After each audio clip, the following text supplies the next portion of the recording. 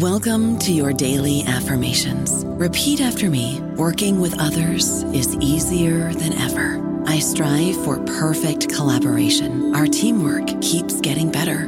Yeah, affirmations are great, but Monday.com can really get you the teamwork you desire. Work together easily and share files, updates, data, and just about anything you want all in one platform. Affirm yes to start, or tap the banner to go to Monday.com.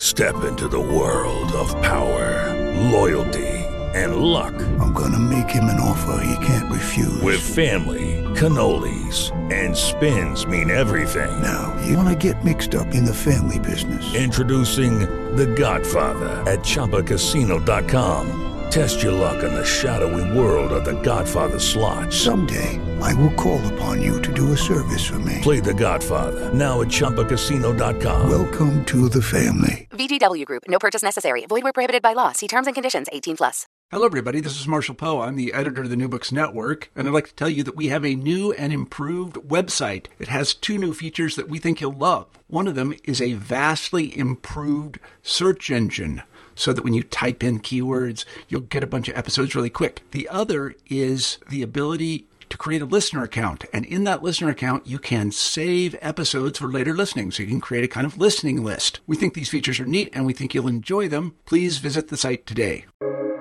Welcome to the New Books Network. Good afternoon and welcome to the Australian and New Zealand Studies channel on the New Books Network.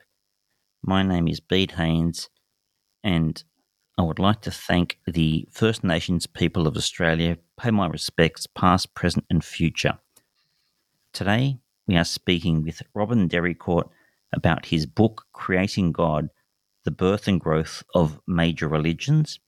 Robin is an honorary professor of history in the School of Humanities at the University of New South Wales and a fellow of the Australian Academy of the Humanities, holding a PhD in archaeology from the University of Cambridge.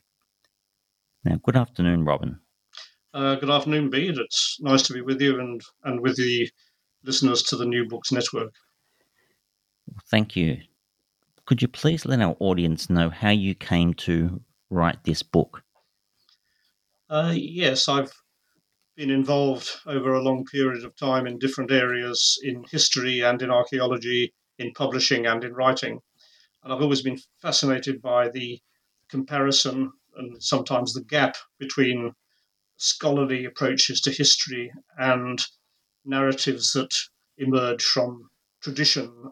I did write a couple of books in recent years that looked at that gap, imagined histories and the topic of the invention of tradition.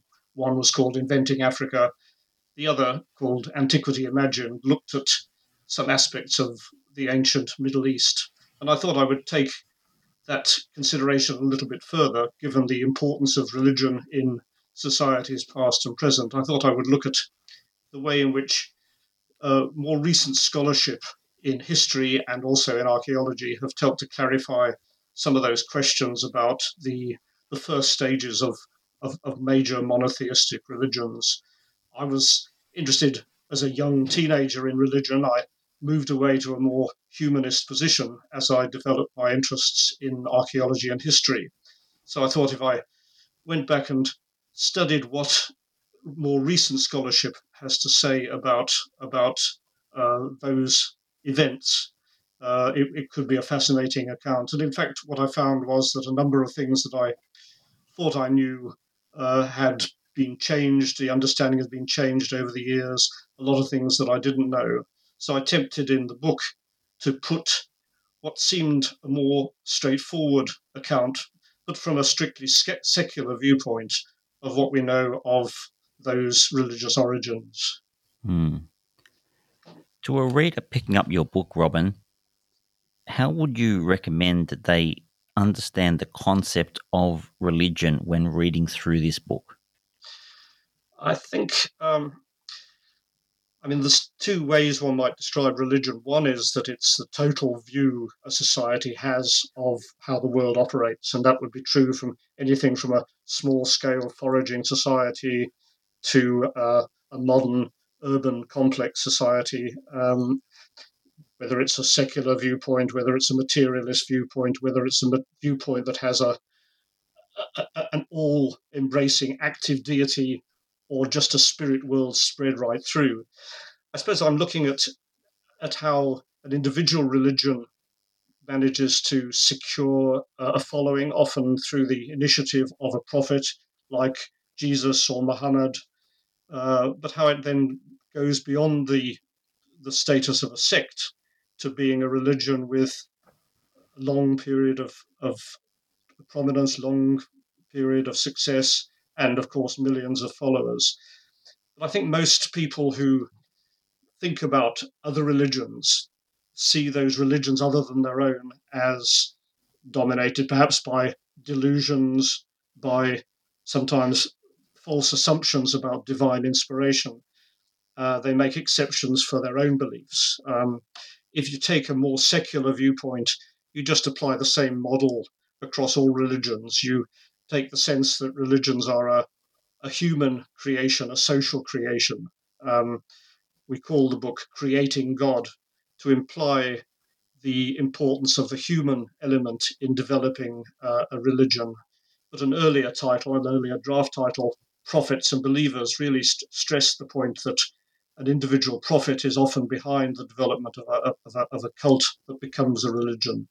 And the success of a religion depends upon it attracting and maintaining believers.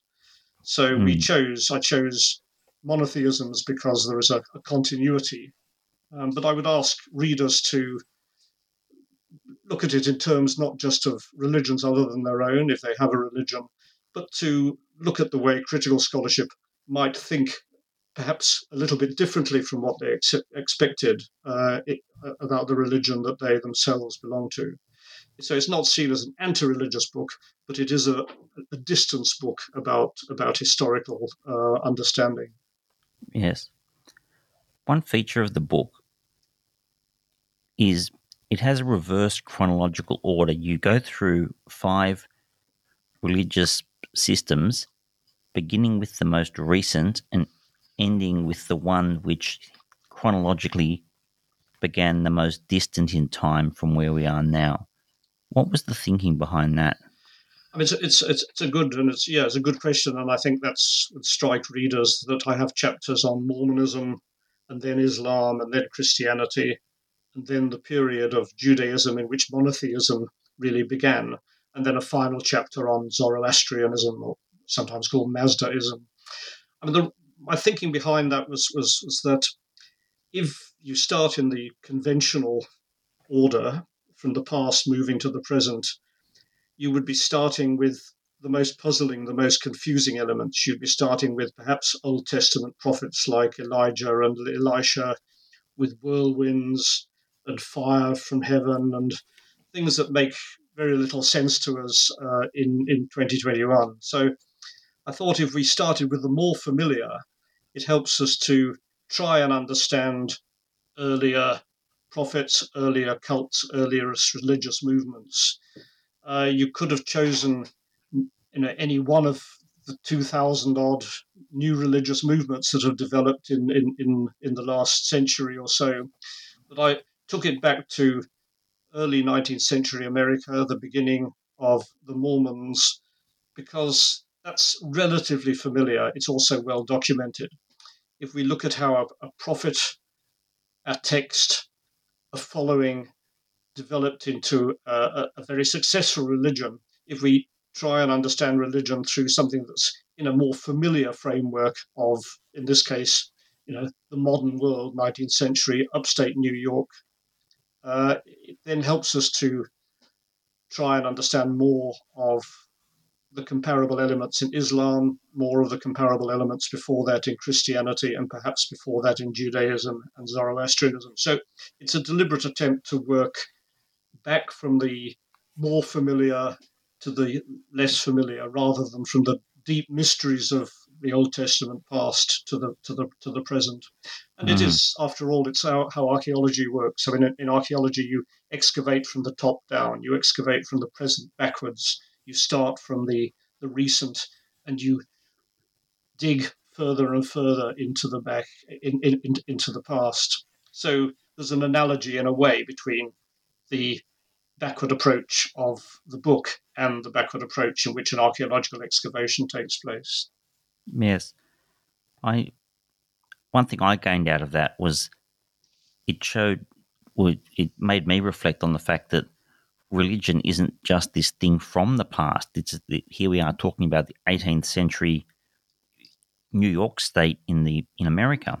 So I found that was that helped me ground myself in thinking, well, this is actually living history. This is people's lives.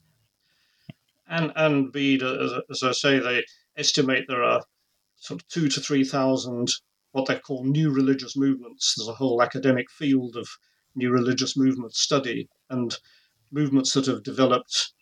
Some are 19th century, some are 20th century, some have their origins as breakaways from Christianity or Islam or Hinduism or Buddhism.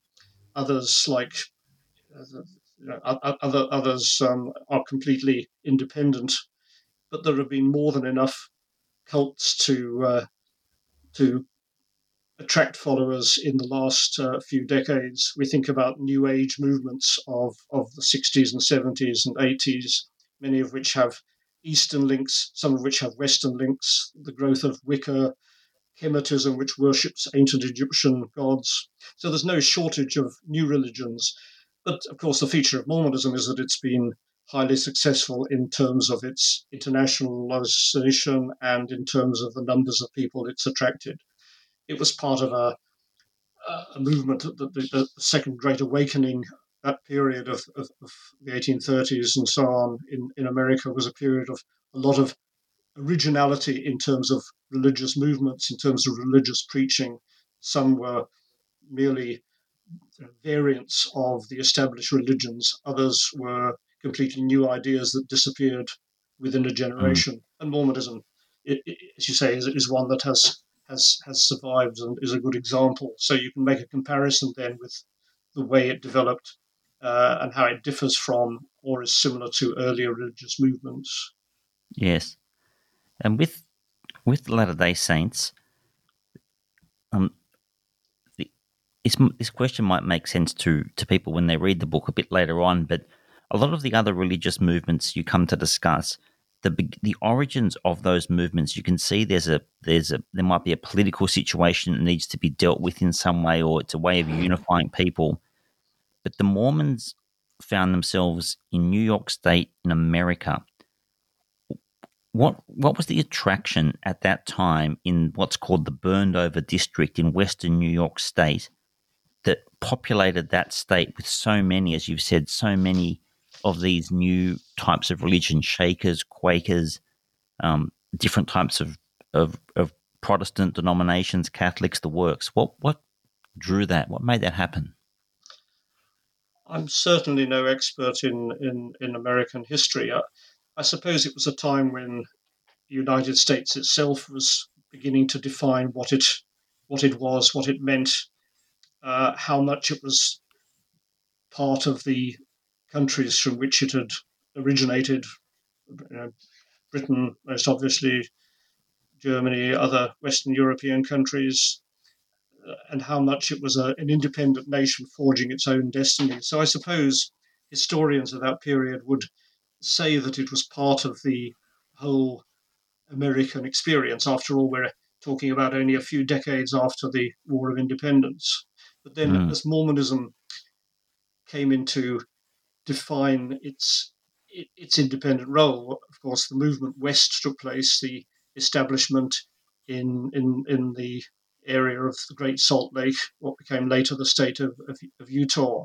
And what interested me historically is that this was seen as an escape from the American nation, and yet very quickly was taken up with a clash between the Mormons and the American nation.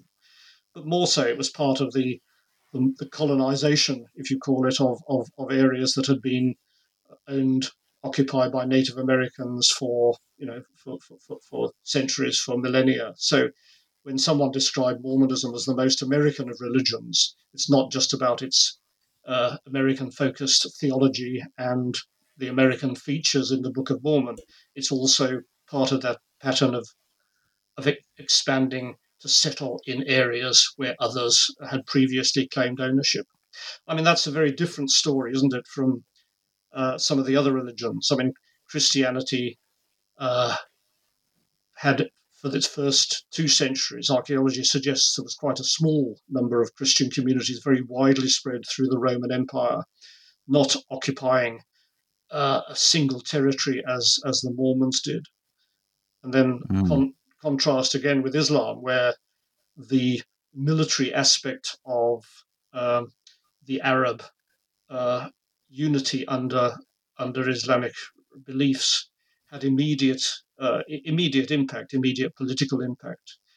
So while you can see some similarities between the existence of prophets and books relating to the prophets of Mormonism and Islam and in due course of Christianity, they had very different political contexts and very different political experiences.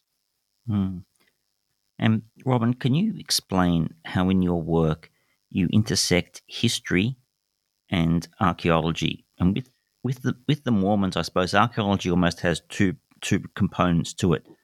The first are the claims, as I understand it, that some lost tribes of Israel or something similar came to America a fair while ago. The second is, and it's often you hear a criticism of Latter-day Saints, that there are the artifacts that Joseph Smith had to prepare his works and things like that, which some people say can't be found. Yes, I mean, if you look in the broader context of understanding the history of religions, I mean, history depends upon documents. And when we go back, say, to Islam or Christianity or Judaism, we don't often find a new document that will illuminate the scene. So a lot of the discussion is about new interpretations, how we consider the significance, the historical validity of those documents. Obviously, the documents for Mormonism being so recent are not in question, although Mormon members and those outside the Mormon movement would interpret their significance in different ways.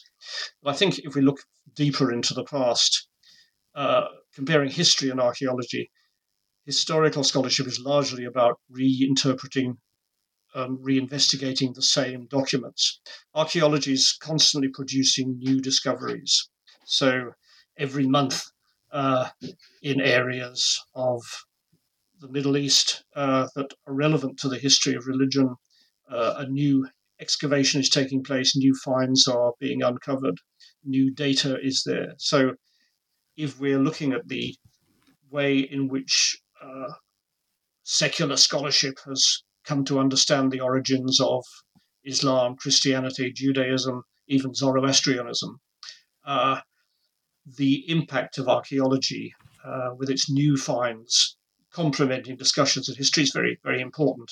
And I hope that people who read the book find some value in approaching the history from those two disciplines. If we move to Islam, we've got a few religions to get through, so we can't spend the whole day on the Mormons. If we move to Islam, there's a couple of parts I'd like you to comment on.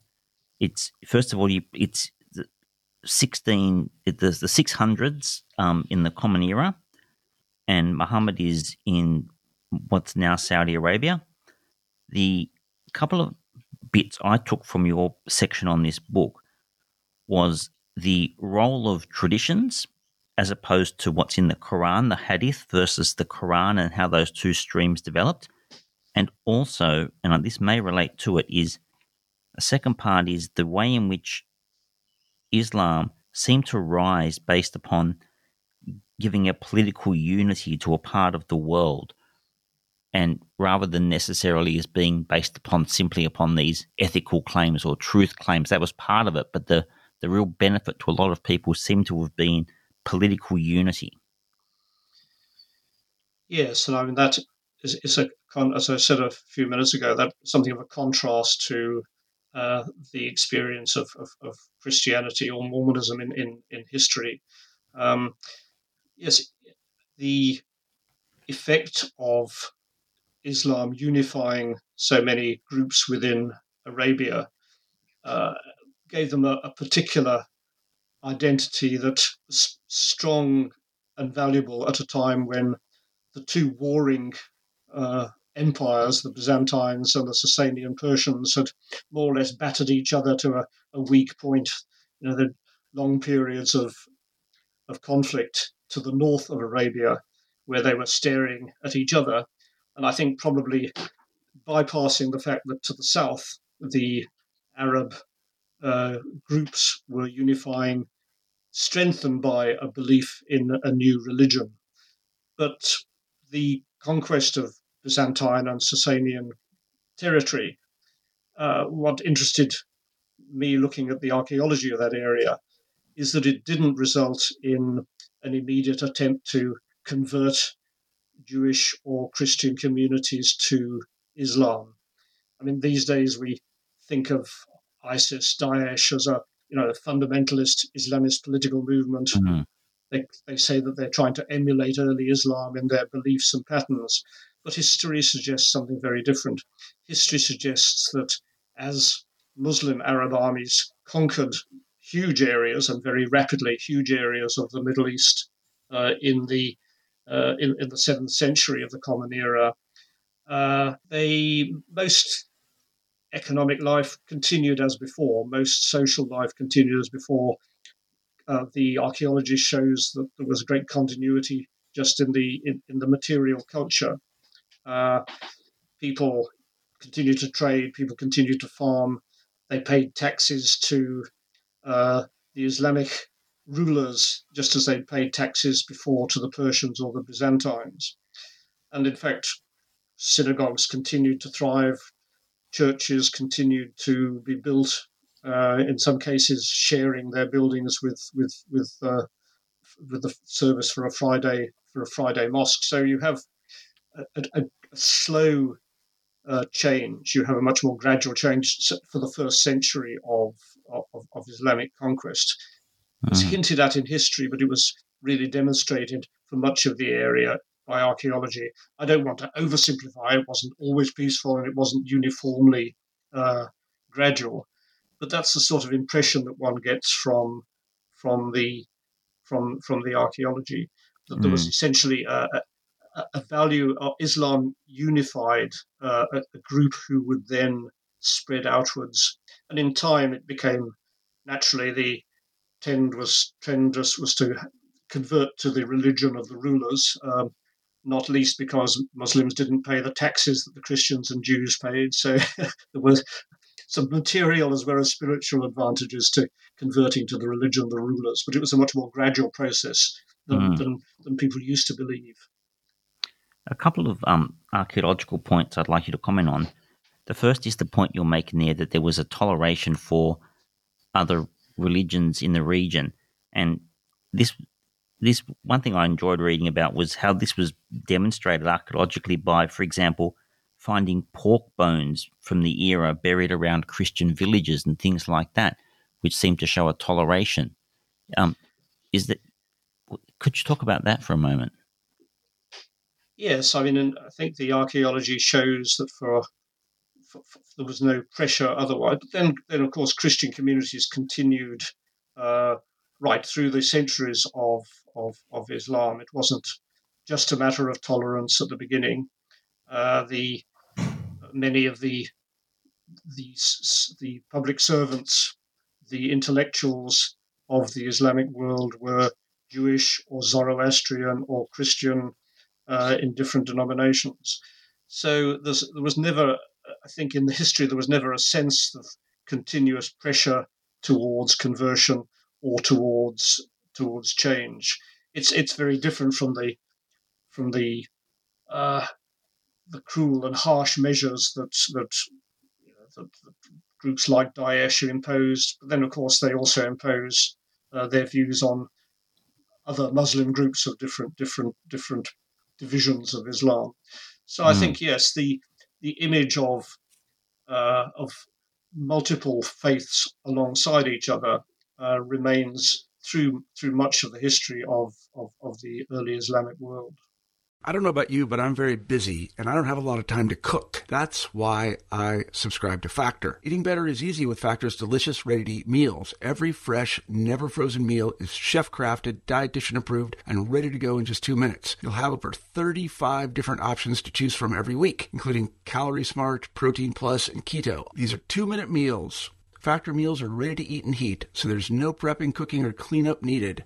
They're flexible for your schedule. Get as much or as little as you need by choosing your meals every week. Factor is the perfect solution if you're looking for fast, premium options with no cooking required. Sign up and save. We've done the math, and this is important. Factor is less expensive than takeout, and every meal is dietitian approved to be nutritious and delicious. Head to factormeals.com/NBN50 and use code NBN50 to get 50% off. That's code NBN50 at factormeals.com/NBN50 to get 50% off.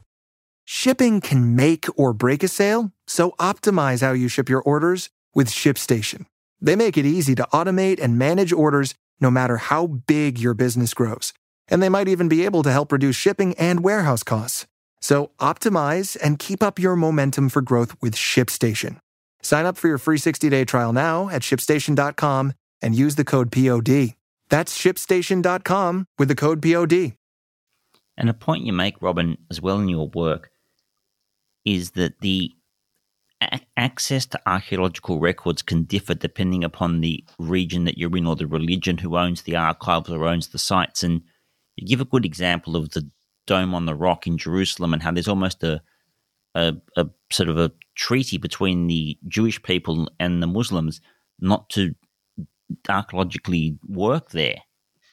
What's that? It's a very sensitive issue because what to the Jewish community is the site of the Solomon's Temple, and then the second temple that was built and expanded later by Herod. That is the site that is of great religious importance to the Jewish community, but it's also a crucial importance to the Islamic community internationally. Jerusalem's the third most important religious site to Islam.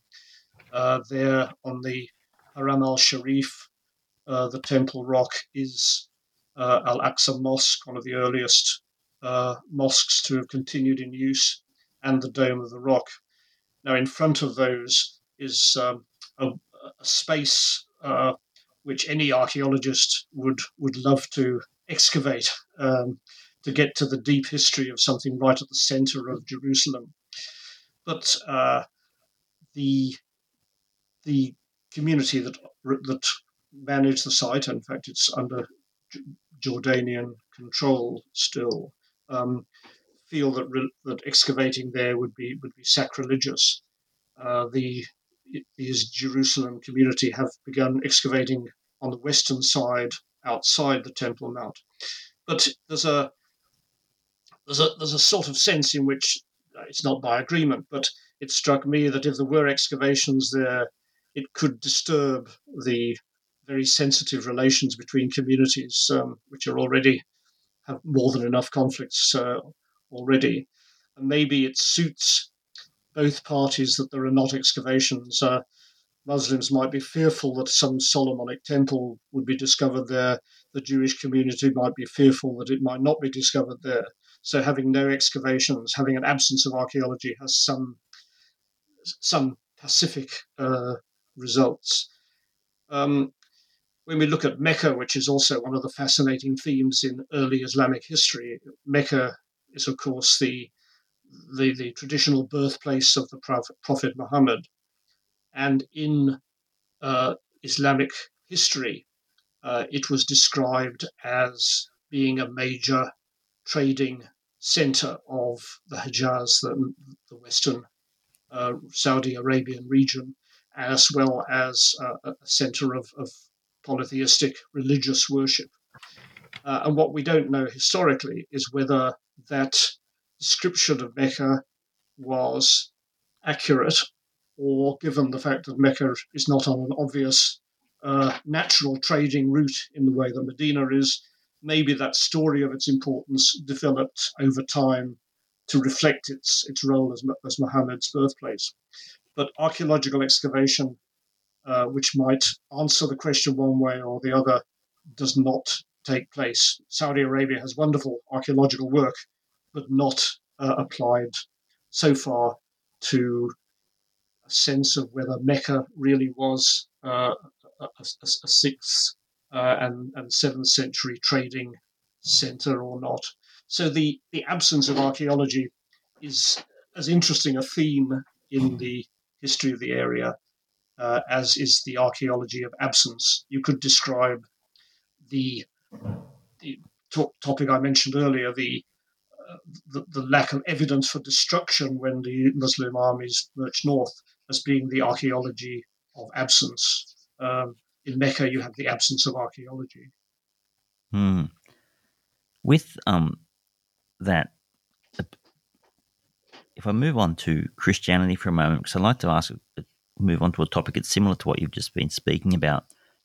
One of the points that's discussed in the section on Christianity, one of the themes that came through was the problem with sources, the problem with the historical record. And you give an example of the Nativity and how the gospel accounts of when Jesus was born struggle with the historical, marrying up the historical facts that are traditional to timelines, because there was a king in Judea and there was a census, and certain things have to line up to make this story consistent. But I think you were suggesting that they may not line up.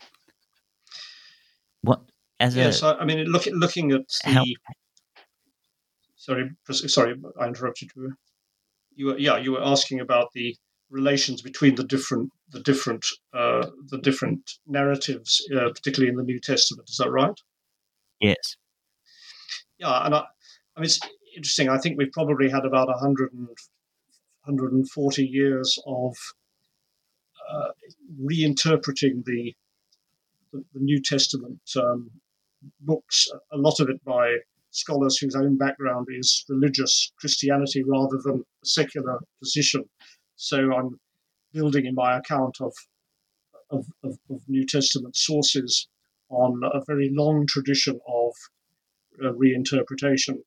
But I think, I mean, what's probably very widely understood now is that the 4 Gospels that are in the New Testament was selected from a wider range of Gospels, and the letters in the New Testament from a wider range of letters.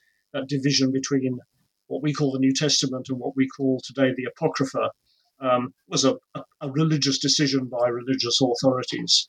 But the interesting thing that makes one looking at the sources is that whereas the Gospels were written in the later part of the 1st century, the Common Era, from maybe 70 to up to 110 AD, the earliest books in the New Testament are the letters associated with Paulos, with St. Paul, and those are ones that reflect the earliest evidence of Christianity. But thinking about the history of the Christian religion, a couple of things come out from that study of the historical documents. I mean, one straightforward, I think only John has Jesus going several times to Jerusalem. The implication of the Synoptic Gospels is of a very successful preacher of reformist Jewish ideas based in Galilee, which was outside of the direct Roman rule that Jerusalem had experienced. But obviously a very influential teacher over a 3-year period, and Jesus' 3-year teaching contrasts with Joseph Smith, the Mormon founder, over 14 years, and Muhammad's declaration of the Quran over 20 years. One of the things that strikes one also about that study is how the major cities of the region are not mentioned in the Gospels. Sepphoris, which is not far from Nazareth, Tiberias, which is on the Sea of Galilee, don't feature, but they were the dominant economic force in the area. But of course, those Gospels were written in Greek for an audience of Christians who were very widely distributed. But when you come to the earliest books in the New Testament, the earliest written books, those are the letters associated with St. Paul, and thinking, again, historically about the development of Christian religion, it seems that a lot of it really comes down to Paul and his associates who traveled very widely through the East Mediterranean. The thing about Paul was that he never heard Jesus preach, he never met Jesus. He took his religion not from Jesus or directly from his apostles, but that image of the revelation on the road to Damascus. Basically, he created theology pretty much independently, and he doesn't quote the sayings of Jesus more than one or two places. He's not very interested in Jesus's life, only in death and the role that he saw for what was perceived as the resurrection. So you could say that a lot of Christianity was derived not from Jesus, but from St. Paul. I think historically rather than theologically, that's an argument that has to be thought of and investigated. You were asking further about Christianity. One of the interesting things about archaeology is that while there's substantial archaeology of the Christian church from the 4th century, when it became first accepted and then the official religion of the Roman Empire. So there's a large amount of archaeology across the region associated with the Christian church. And there's a reasonable amount in the 3rd century, with burials beginning to show Christian symbols and so on. But archaeologically, Christianity is almost invisible. It is, in fact, it is invisible in the 1st and 2nd centuries, which implies quite widely distributed communities of Christian believers spread around the Eastern Roman Empire and perhaps further west, but still not significant in numbers. So the real success of Christianity in demographic terms was through the 3rd century, building up to the real significance at the beginning of the 4th. So one can take different perspectives, but if you start from the point of view of history and archaeology rather than from the point of view of religious faith, you start to raise some rather different questions about the religion and its background. Yes, and with that point you're making there, that the Christianity may have begun appearing in earnest in the 3rd and 4th centuries. There's you recount there were a lot of the archaeology, even back then, looking for relics, was based upon stories that had developed as a tradition. So I think it was someone going to Jerusalem to find the true cross, and it may more be based there. The whole expedition may really be more influenced by the piety of the belief and the traditions that have developed in the belief rather than the origin stories itself. As a modern archaeologist, how do you sift through what you find when you go to Jerusalem? There's numerous sites called the Church of the Nativity. Are you trying to find out what actually happened, or what's the aim of the project? I think people are looking at the archaeology of tradition rather than the archaeology of the first Christianity. So Christian archaeology is essentially looking at those sites that became associated with Christian tradition, largely in the period of Constantine and the Byzantine rulers, and to some extent supplemented by the period of Crusader presence in Palestine. So you're looking at the archaeology of tradition rather than the archaeology of the 1st century AD. But it's interesting, when a visit I did to Israel and the West Bank not so long ago, the Christian pilgrim groups, the tourist groups, pre-COVID, of course, the tourist groups are very largely visiting those sites that became seen as important during the Byzantine Christian period. whereas international Jewish community groups, one had the sense that they were more interested in the early history associated with David and Solomon and the early kingship and that tradition. Whereas the chapter I put looking at Jewish monotheism puts a bit different emphasis on things. Essentially, it's arguing that modern scholarship places the development of true monotheism in Judaism essentially in the fifth, fourth, third, let's say sixth, fifth, and fourth centuries BC, the period associated with the return of elite families from Babylonia to Jerusalem, and the creation of a new temple building, the creation of a set of rituals associated with it, but most importantly, the editing of the Tanakh, the Old Testament, compilation from mixture of sources, oral and written, editing that didn't make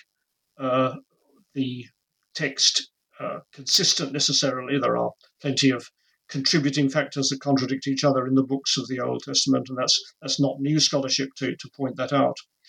But the interesting feature, I think, is that when you look at the archaeology of Jerusalem in that period of the late 6th, the 5th, and the 4th centuries BC, it was initially a very small town. It had been basically depopulated by Babylonian invasion at the beginning of the 6th century. When groups came back, the temple was slowly redeveloped, but the numbers of people living there was quite small. So you have a situation in which the Jewish population remained very widely dispersed right through the Persian Empire, as it did through Greek and Roman empires that followed. But crucially, religion, the Jewish religion, as it became represented in place and ritual and text, was formulated in a corner of the Persian Empire with a relatively small population in a city of Jerusalem that had once been the capital of the southern kingdom. So there's an impression that's probably a little bit different maybe from what those of us who were taught the Old Testament history at school decades ago had assumed, that religious history places an emphasis on a period that is rather different from that of the kings and prophets of earlier centuries revealed or described in the Old Testament. Yes, and you make the point you've just made there. You've discussed with Christianity as well. The cities that of Jerusalem, Capernaum, Nazareth. I had no idea that the size of these cities was so small. I think you say Capernaum may have not even had 1,500 people in it.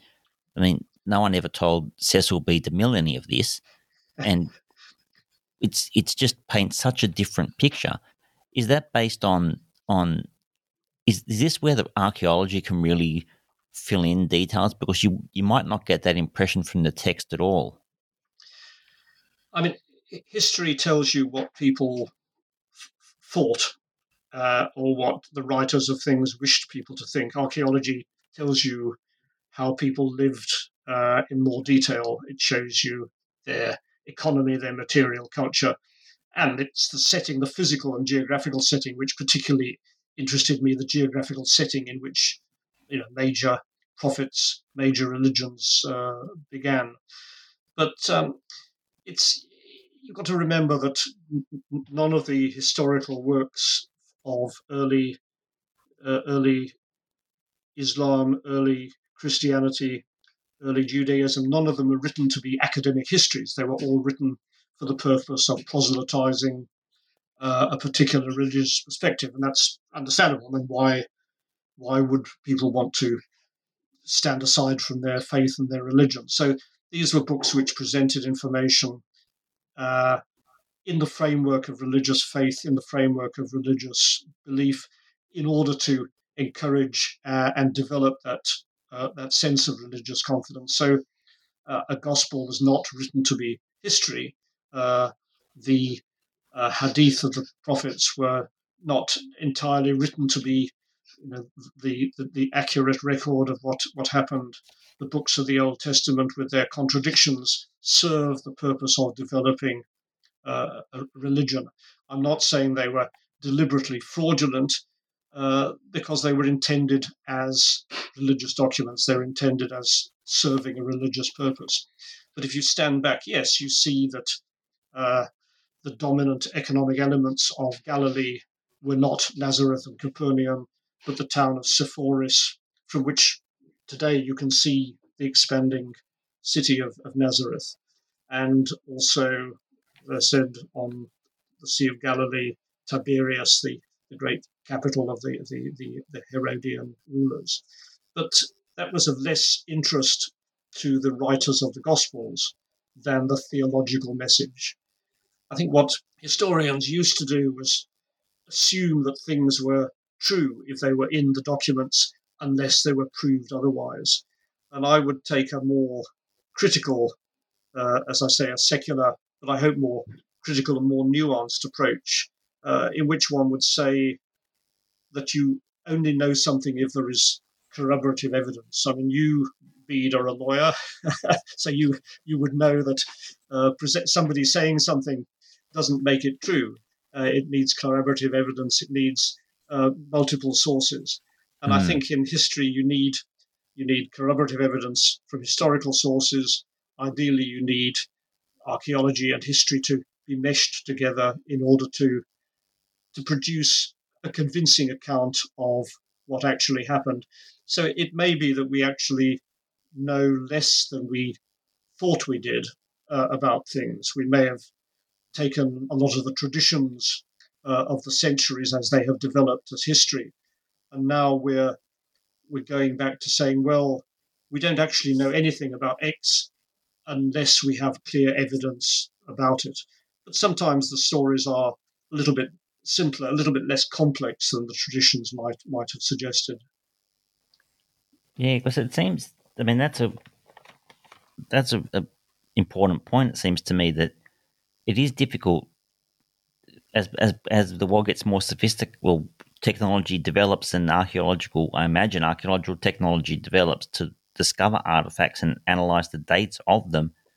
That the texts themselves, ancient texts themselves, can come under a lot more scrutiny. And you give the example of Bede's A Classical History of the English People, where there's a lot of miracles in that work which are politely ignored, but the history is still given some credence. And as an archaeologist, if you're going to wherever that was in the north of England, I think, to do some investigations, I don't imagine you're going looking for dragon bones.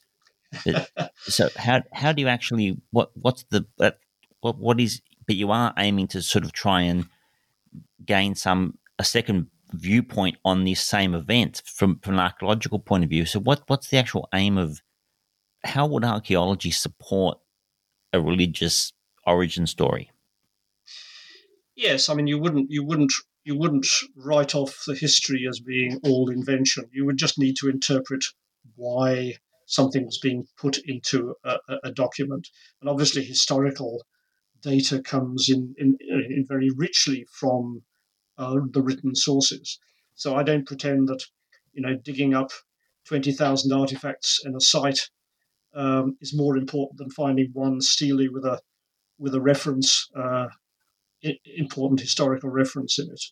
But the key question, I suppose, is: do you start from saying our religious documents are history, except for something which we omit, something which we take out, such which we doubt about, or do we start from saying, is the supporting evidence for A to happen or B? I mean, I suppose the point about Bede is that it combines miracles and history, and traditionally, sort of modern historians have said, all right, we'll ignore the miracles; those were made up, but we'll accept the history unless we've got reason otherwise. Do we say that then for a secular approach to the Old Testament and the New Testament? Do we pick and choose what to consider historically valid, what we consider to be religiously inspired myths. It's a difficult question, and I'm hoping that my book, Creating God, will stimulate some of those discussions further. I'm not expecting everyone to agree with it. I hope people read it and find it stimulating. I hope they feel informed by some of the things that, like me, they may not have known before they saw the range of most recent research. But I think one always question one's assumptions, question not just the beliefs of other people, but perhaps question one's own beliefs in order to come to a more nuanced approach, one that may not go along with what is sometimes described as fundamentalist approaches to a religion, but still give us a nuanced approach to how, after all, religions are some of the most important social developments in the whole history of mankind.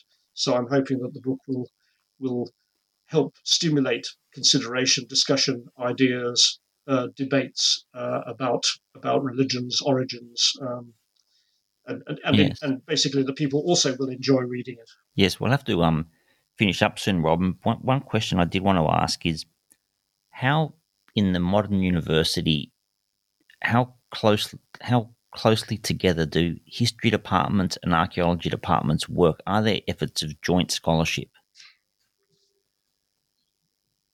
I think probably where the gap has sometimes come is between the theology or religious studies departments and the archaeology and history departments. So that may be a bigger split. Right. I would like to think that history and archaeology work together. There is a tendency in archaeology to get so excited at the scientific methods that can resolve questions that you forget the questions that you were asking in the first place, and the scientific methods start to become dominant. But essentially, as long as historians and archaeologists are self-critical, then I think they can work together to resolve some of the issues. But when I say resolve some of the issues, nothing is ever finally resolved. You can discover a new historical document. You can excavate a new site that suddenly tells you something you didn't know before. In Jerusalem, one of the most exciting excavations is the Givati car park.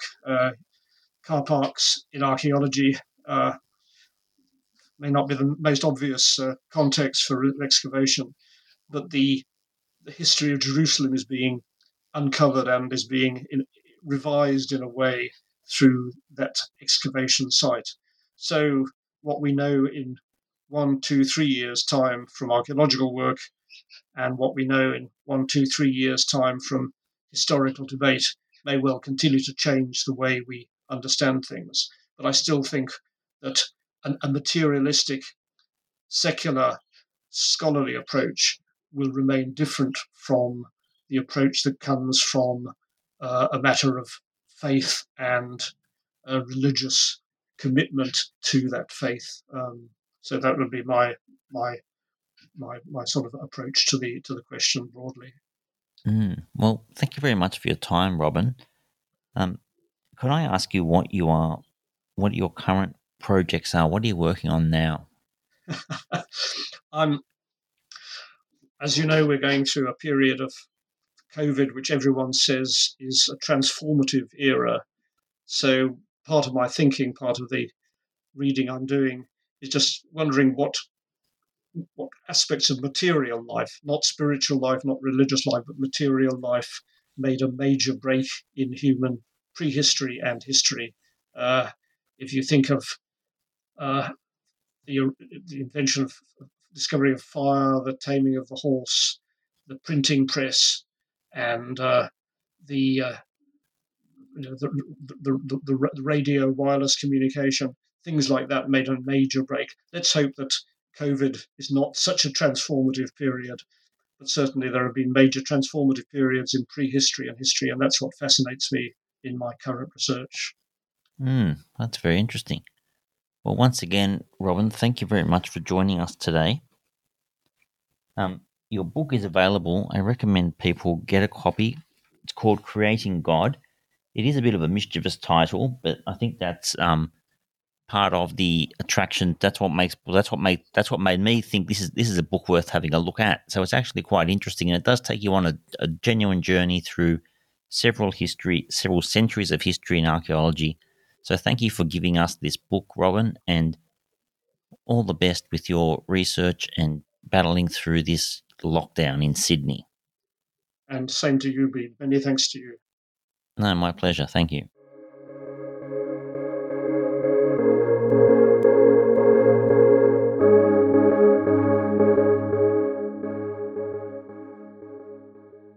Hello, it is Ryan, and we could all use an extra bright spot in our day, couldn't we? Just to make up for things like sitting in traffic, doing the dishes, counting your steps, all the mundane stuff. That is why I'm such a big fan of Chumba Casino. Chumba Casino has all your favorite social casino-style games that you can play for free anytime, anywhere with daily bonuses. That should brighten your day a little.